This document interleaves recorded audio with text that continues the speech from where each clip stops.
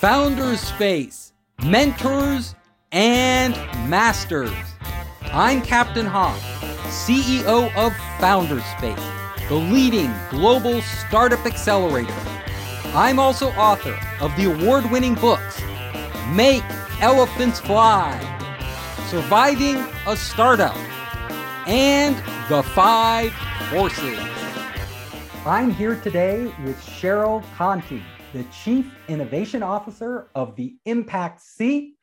She's also founder of Do Big Things and author of the book Mechanical Bull. Cheryl, wonderful to have you on the show. Thanks for having me on, Stephen. I'm really excited. I want to ask you, can you give us a little brief about your background, what you've done? Right now, I'm the Chief Innovation Officer at the Impact Seat. The Impact Seat is a venture fund that specializes in funding the ideas that are innovative and that are going to solve, the world's biggest problems. And we have a few. We focus on early stage, particularly traditionally excluded entrepreneurs. We also do, solve these problems via advocacy and philanthropy. In my spare time, I am the founder of Do Big Things. Do Big Things is a digital agency that works with the world's leading foundations, corporations, candidates, et cetera, to create the new narrative and new tech for the new era in which we live today. So we work on every single issue you can imagine with a whole host of different types of candidates. It's really exciting work. And then, out of my experience as the co-founder of Attentively, which is the first tech startup with a Black female founder on board, as far as we know, to have been acquired by a NASDAQ company, I actually wrote the book Mechanical Bull, How You Can Achieve Startup Success, to share, not only my journey, but the journey of many founders and investors. It's the book that I wish that I'd had when I was starting out. I want to understand what you're doing, especially at the Impact Seat, to make a difference for those entrepreneurs. There's some entrepreneurs who are just they go to Ivy League schools, they get connected, they can easy to raise capital. And then there's other entire groups of our population that don't have access. They're not in the old boys club. They don't have access to venture capital. How do these underrepresented groups, how can they break in and actually be heard, get their ideas heard, raise money, and be part of this kind of startup boom that is changing the world? Absolutely. And, at this point, underrepresented is a pretty broad category. I would consider, startups from the Midwest, to be underrepresented. I would consider startups, no matter the founder, from the South, to be underrepresented. Right now, that despite the fact that women buy 75 to 85% of everything in America, venture capital of any kind, only 3% of that goes to women.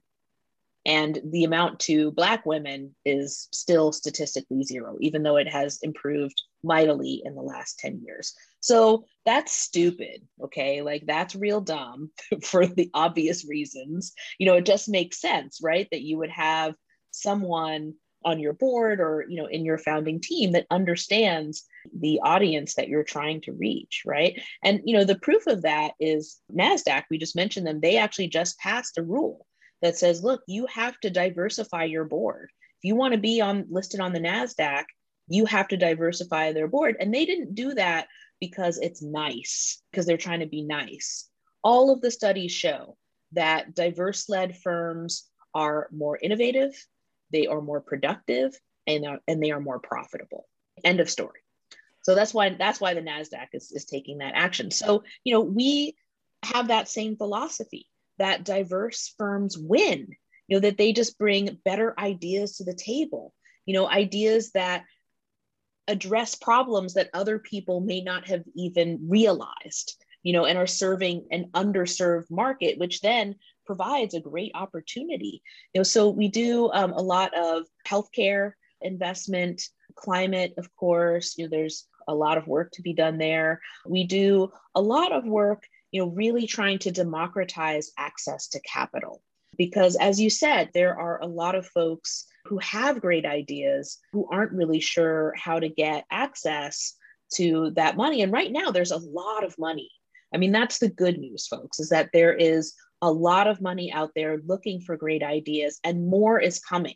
What a lot of people don't realize is that the American Rescue Act actually is sending money next year to every state, hundreds of millions of dollars per state, just to find and fund great ideas like yours. States have to submit plans by the end of December, so it's going to take some time for that money to roll out, but that is going to be really revolutionary if it's handled right. And so I think the good news, even though this is a time where there's a lot of bad news out there, if you watch or listen to the news, but the good news is that there's a lot of money and investors looking for game-changing ideas that solve problems. And there are a lot of good ideas out there. So one place that I suggest to folks is the internet, networking. LinkedIn is so powerful. And if you're not maximizing your LinkedIn experience, that's the thing you should do immediately following this. And how do you do that?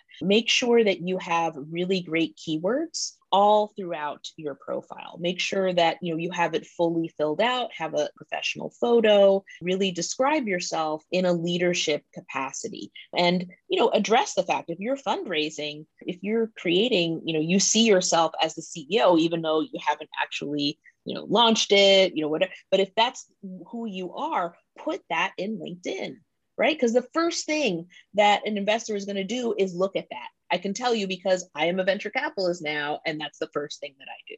From there, LinkedIn, it's not just an online resume service, it's actually a social network.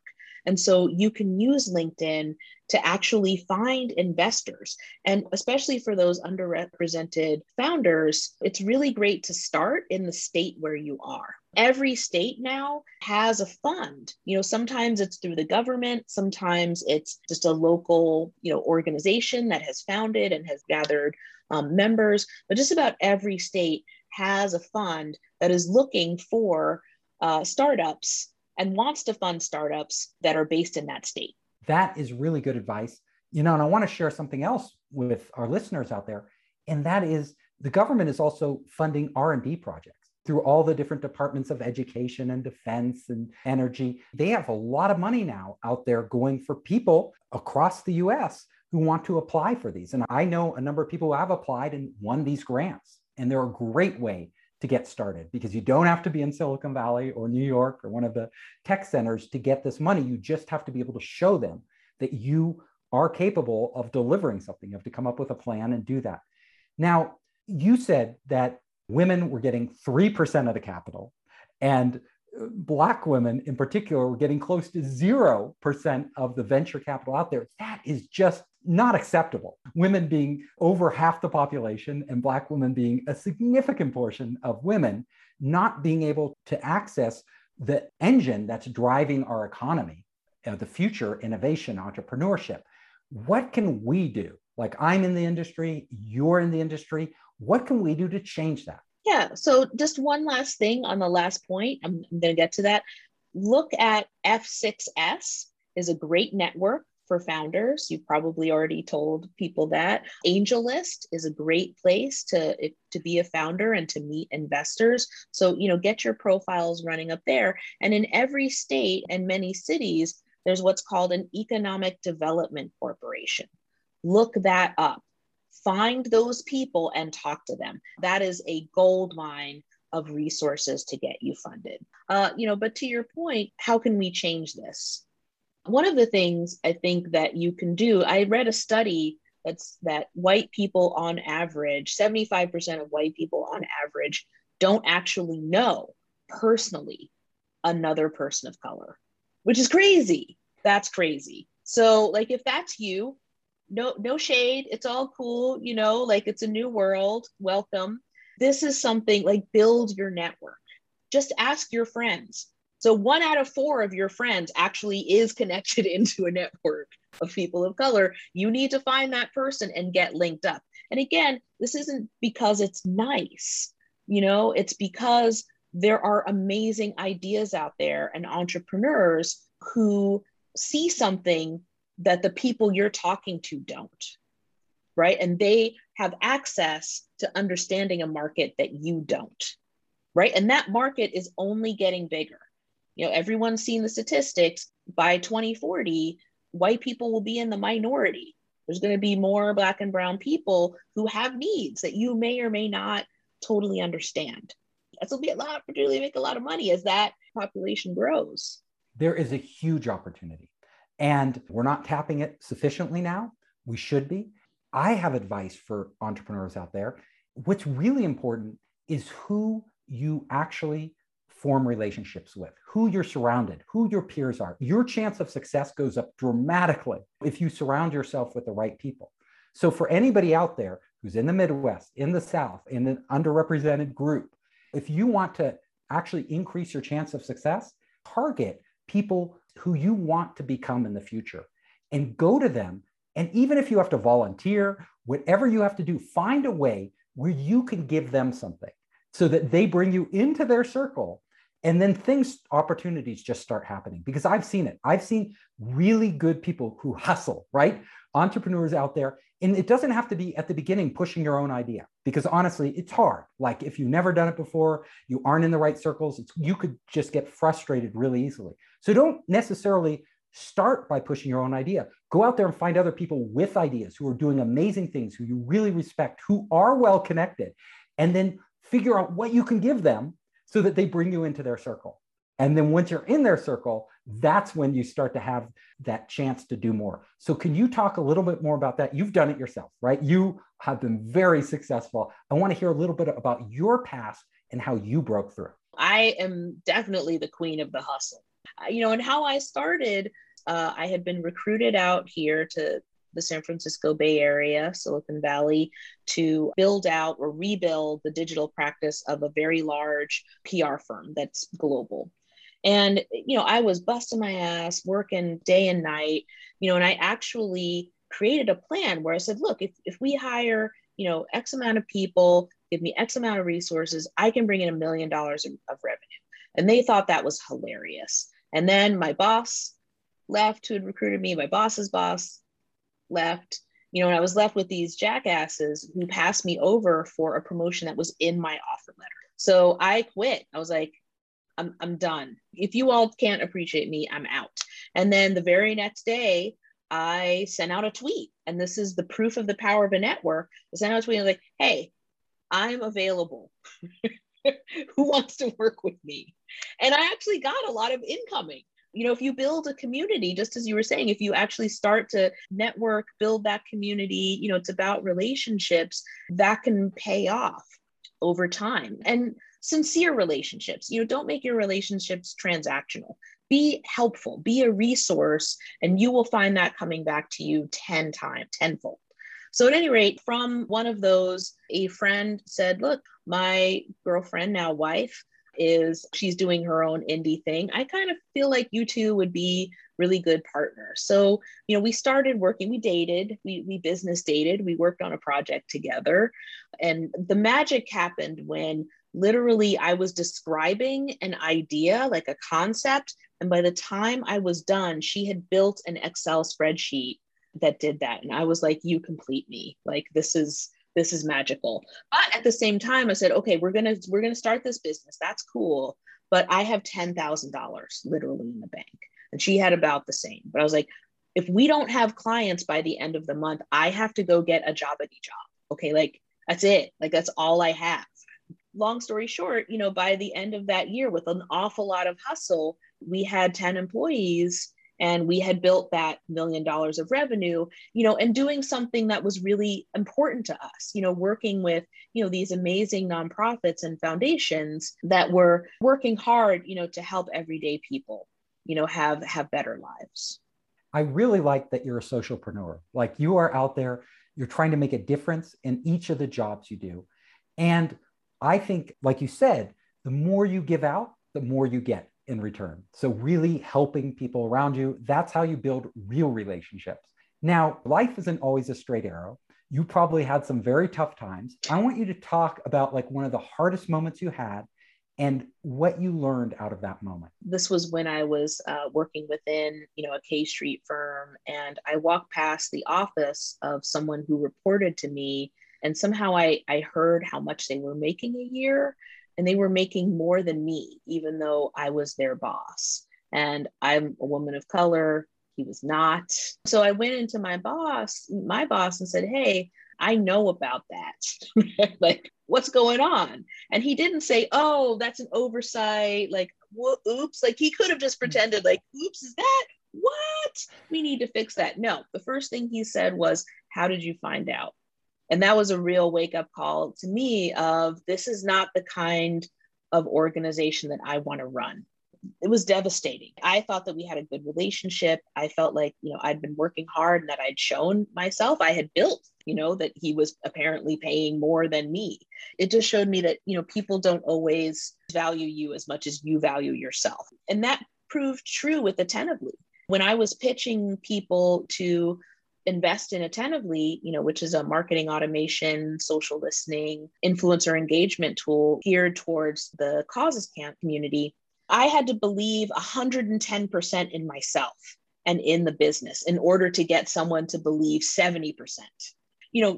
Listen to your internal intuition.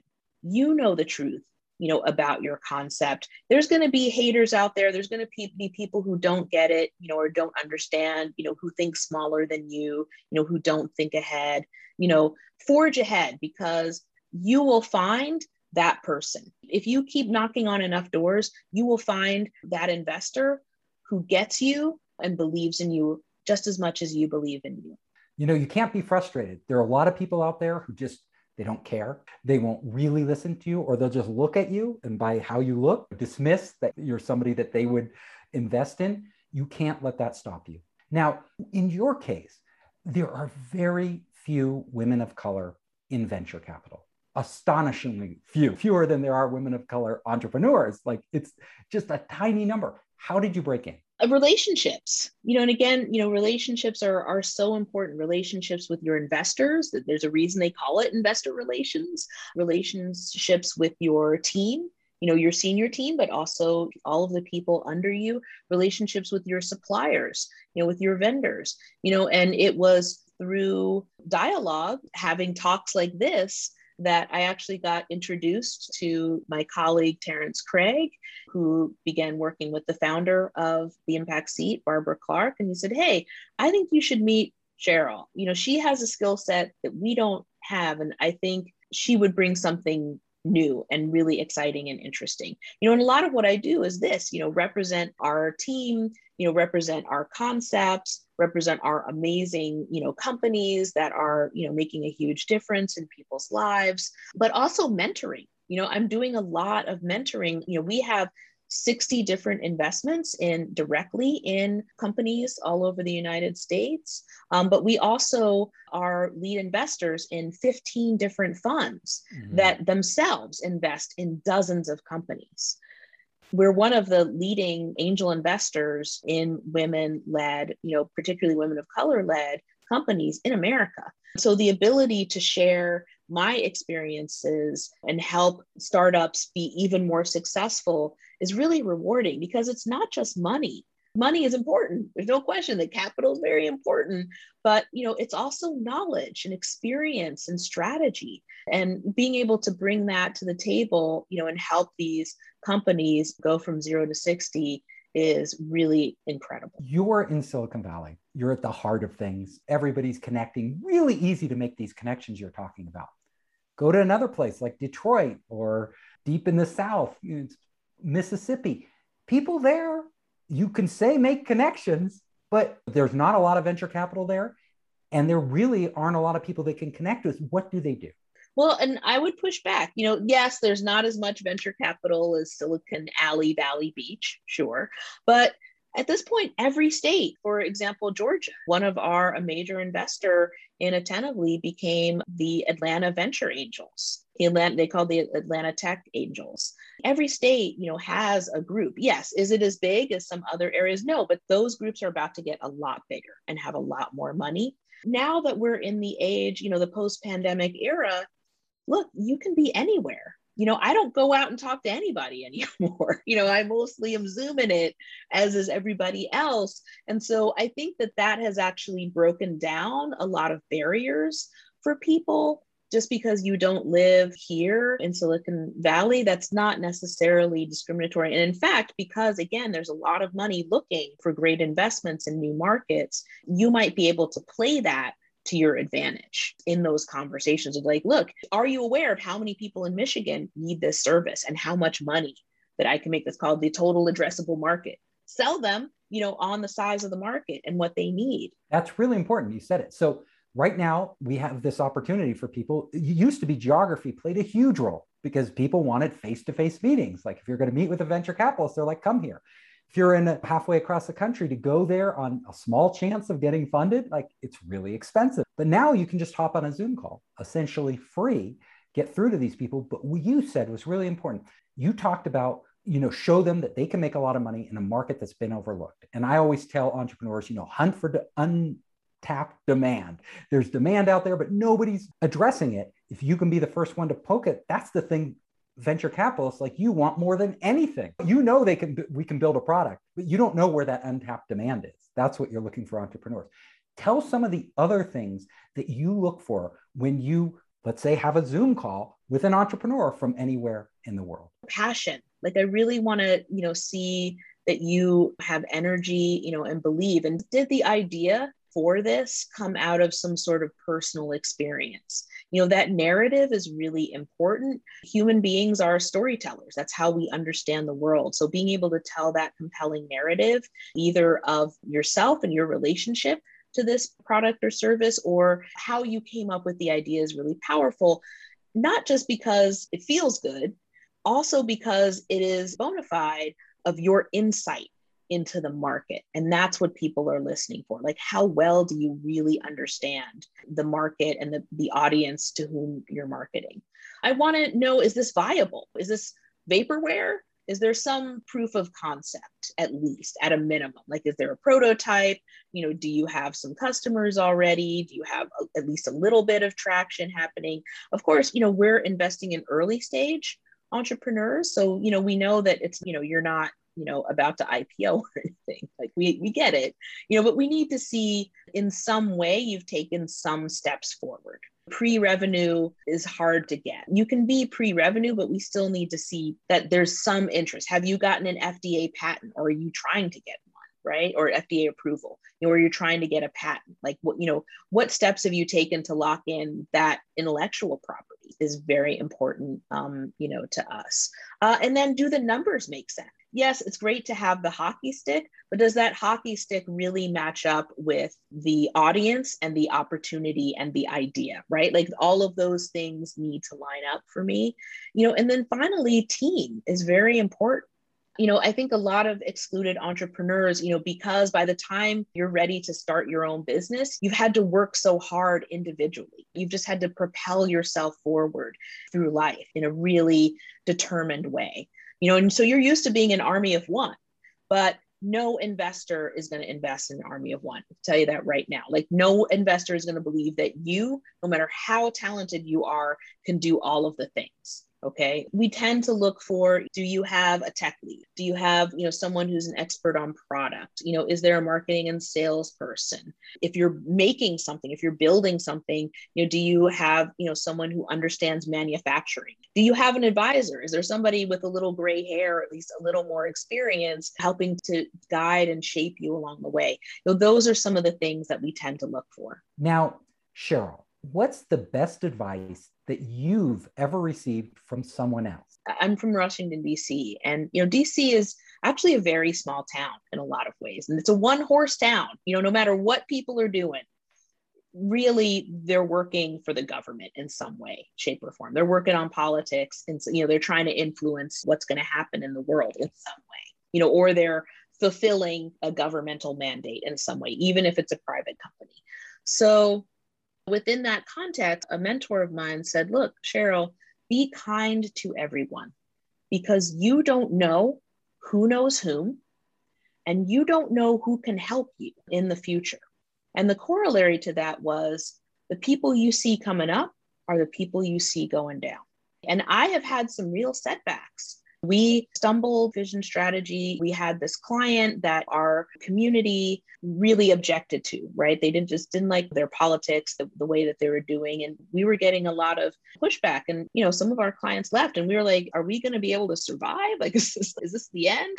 But what happened is people who really knew us and cared about us stepped forward and said, you know what, like, we know that this is not who you are. This was a mistake. I'm going to give you some business.